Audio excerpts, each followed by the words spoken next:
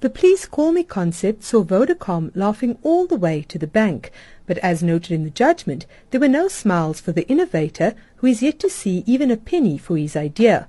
After crediting Makate for the genius idea in an internal newsletter, Vodacom CEO Alan Craig tried to take all the credit many years later.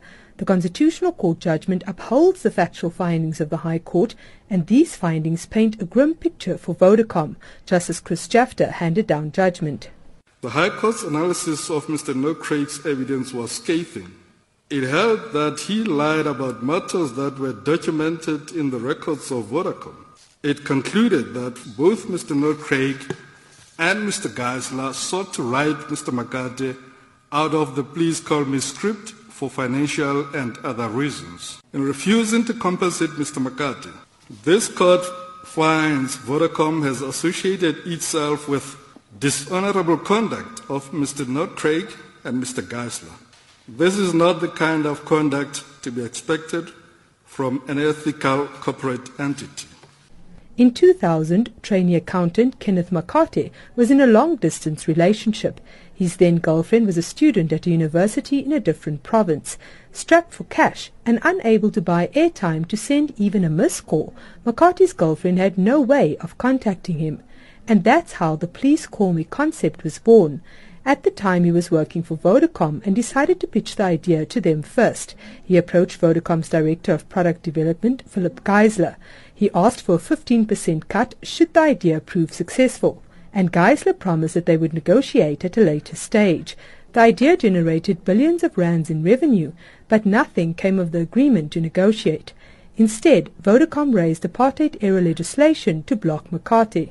The stance taken by Vodacom in this matter was unfortunate.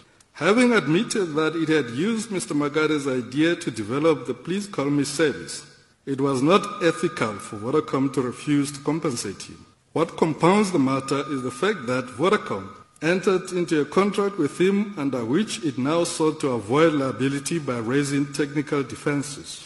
Vodacom's conduct in this case leaves a sour taste in the mouth.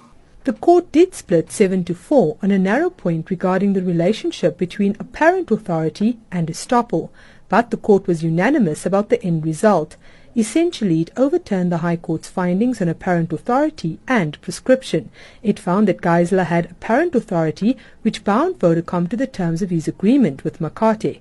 The court also overturned an SCA decision on prescription, which would have barred Makate from approaching the court. Both the majority and the minority conclude that in this case there was a representation by Vodacom to the effect that Mr. Geisler had authority to enter into an agreement on Vodacom's behalf with Mr. Makate. This means that Vodacom is bound by such agreement. With regard to prescription, both the majority and the minority hold that since Mr. Makate seeks an order directing Vodacom to commence negotiations for determining compensation payable to him, his claim did not prescribe. This is because it does not amount to a debt envisaged in the Prescription Act of 1969.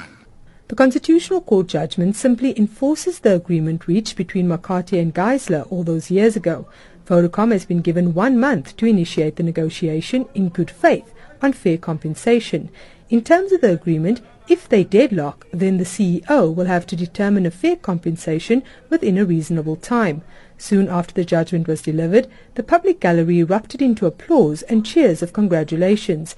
Makate addressed journalists. I'm relieved. For me, this is the end of the road, and it's not what I chose, but it's circumstances, but I'm happy. It's 16 years.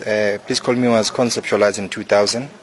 I've been 16 years on this road, 9 years now in trial, and being accepted here at the Constitutional Court. So it's been a long journey for me. There's big money at stake, and with all the Constitutional Court justices in his corner, Makate will soon be laughing all the way to the bank.